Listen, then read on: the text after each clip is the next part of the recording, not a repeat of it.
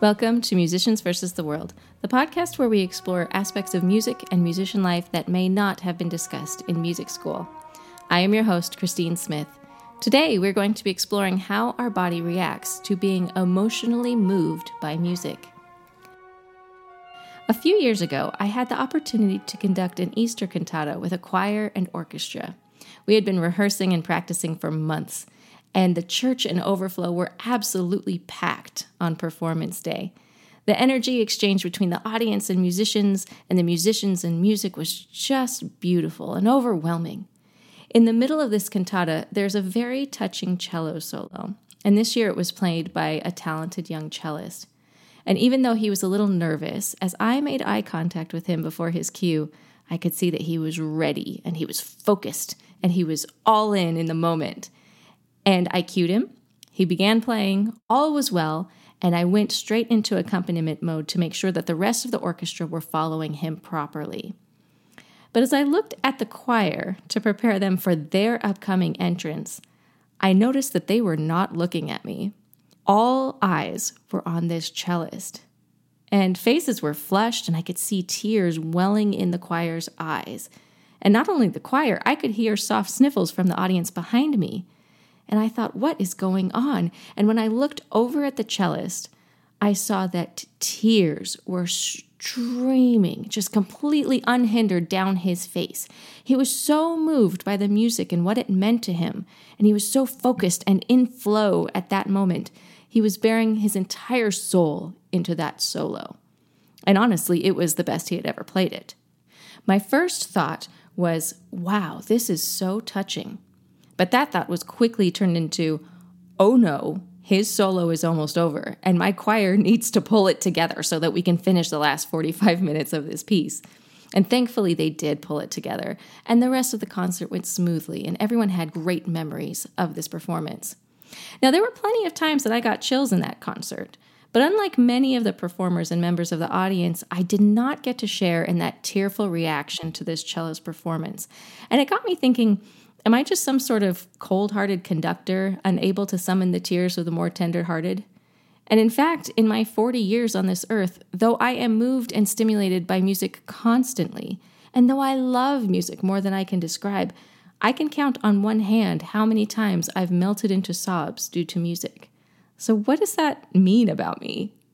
Well, thankfully, according to research, it shows more about the role music plays in my life rather than my level of heartlessness.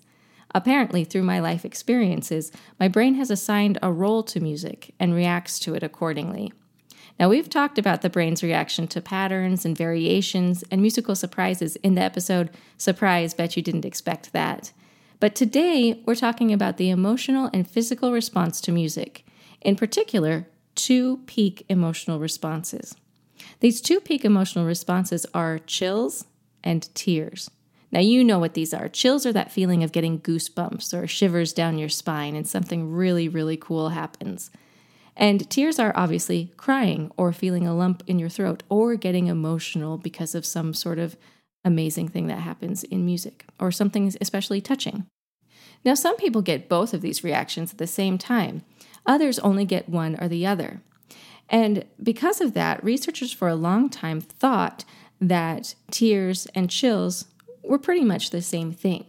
However, a 2017 study published in the Nature Briefing entitled Two Types of Peak Emotional Responses to Music, The Psychophysiology of Chills and Tears by Kazuma Mori and Makoto Iwanagai, explores these two different reactions in the brain when listening to music and finds that they're actually very different and play different roles for different people. In this study, researchers found 66 participants who reported feeling either of these responses to the same type of music on a regular basis. They separated the participants into a chills group and a tears group. Each participant listened to 6 songs, 3 of their favorite songs and 3 chosen by the researchers. While listening to these songs, each participant in the chills group was given a button to press when they felt the chills or, shivers down the spine. And each participant in the tears group was given a button to press when they felt tears or a lump in their throat. And they were also asked to indicate the intensity of their chills or tears, as well as their emotions and feelings of enjoyment while they listened. Their physiological responses to the music were also measured by measuring heart rate, respiratory rate, how deeply the participants were breathing, and something called skin conductance level. And that is electrical conductivity of the skin. This is amazing. It reflects the level of psychological or physiological arousal due to strong emotions or thoughts. They can measure that through your skin. It's amazing. So what did they discover? The researchers found that overall physiological responses to music were similar for chills and tears. Both caused the body to become alert and awake. And research in the past has shown this. It's shown that chills activate the sympathetic nervous system. And that's the part of your nervous system that activates in the flight or fight mode. Your pupils dilate, your heart rate increases, you get goosebumps, you get increased alertness, and all of that good stuff. And in addition to that, and that sort of adrenaline rush, when music causes chills, the brain also releases pleasure-increasing hormones like dopamine, which rewards the brain and makes you feel really good. But here's the strange thing. The tears group showed similar body responses to the chills group.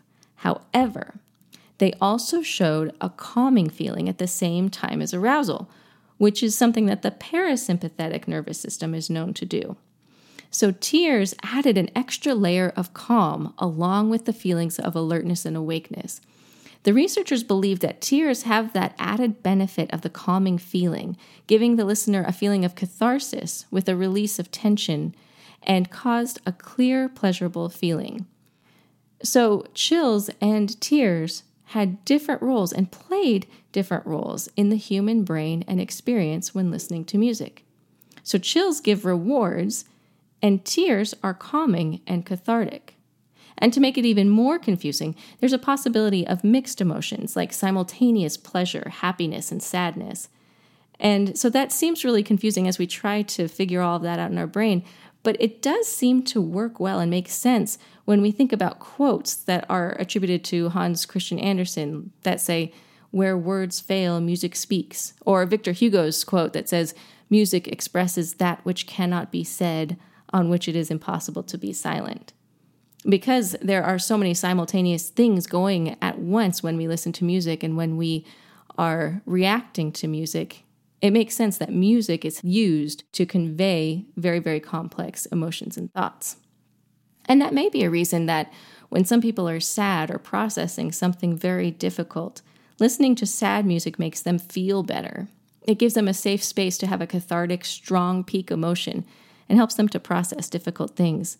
And unlike real-life situations where we are biologically and socially programmed to stay away from things that cause pain, music is a safe place to process those emotions. And this balance of reward and catharsis can also begin to explain why, even though we as humans don't need music and art the way we need food or other physical necessities, we tend to gravitate towards it and seek it out in difficult situations. And this goes across cultures and across generations and time. So to answer my own question, what does my lack of musical tears mean about me? It seems as though it means that music has consistently brought me excitement, adrenaline, and emotional pleasure, and I am grateful for it. I love that it has always brought me those emotional stimuli and rewards. But I just may not use it in a cathartic way, and that's okay. I am very pleased and fulfilled when I see that the music that I am creating is causing a cathartic sort of response or an emotional response in others. That brings me just as much or maybe even more joy than if I were using it in that way myself. That's just how my brain works. In that Easter concert, I had to be in a much more alert and concentrated state to keep track of the different musicians working with me. So my mind was not able to use music in a cathartic way anyway. I had much more of a chills reward with that concert, and I had a very happy experience. And perhaps that young cellist was feeling a lot of strong emotions and stress as he was playing for hundreds and hundreds of expectant audience members. It heightened his emotional experience, and the tears helped him to reduce his heart rate, release the tension he was feeling, and balance out the fight or flight feelings that he was feeling at the time so that he could have a memorable and enjoyable performance. Or maybe he was connecting to the music on a different emotional level, and the tears helped him to regulate the strong emotions he was evoking and feeling. Either way, it was beautiful, and I am so grateful that he had a happy but different experience than I did. And maybe you were not wondering, but if you were, the 2 times I remember breaking down in tears at a concert were during Prokofiev's Romeo and Juliet ballet and Mahler's Second Symphony, which you can hear right now, courtesy of the DuPage Symphony Orchestra, conducted by Barbara Schubert and shared with a Creative Commons license through IMSLP. I'll be going to see another Mahler concert in a few weeks. Perhaps lightning will strike again and this stone-cold heart will be melted to tears. Who knows? Stranger things have happened. I will keep you posted. Musicians vs. the World is a production of Frosted Lens Entertainment in conjunction with Smith Sound Music. If you have enjoyed today's podcast, please be sure to follow us on your favorite podcast platform so you don't miss out on any future conversations. And if you want to help us reach more people that may be interested in today's topic, please share this episode with them. Or you can leave us a nice review wherever you listen to your podcasts. Also, if you're more of a visual person and are interested in seeing my face and the faces of my guests, you can now find us on YouTube on our Musicians vs. the World channel. If you have opinions on this topic or any other topic or any helpful advice for other musicians you'd like to share, or if there's a topic you would like me to research and to find out about, be sure to reach out on Instagram, Twitter, or Facebook, or you can send us an email at info@frostedlens.com. Thanks so much.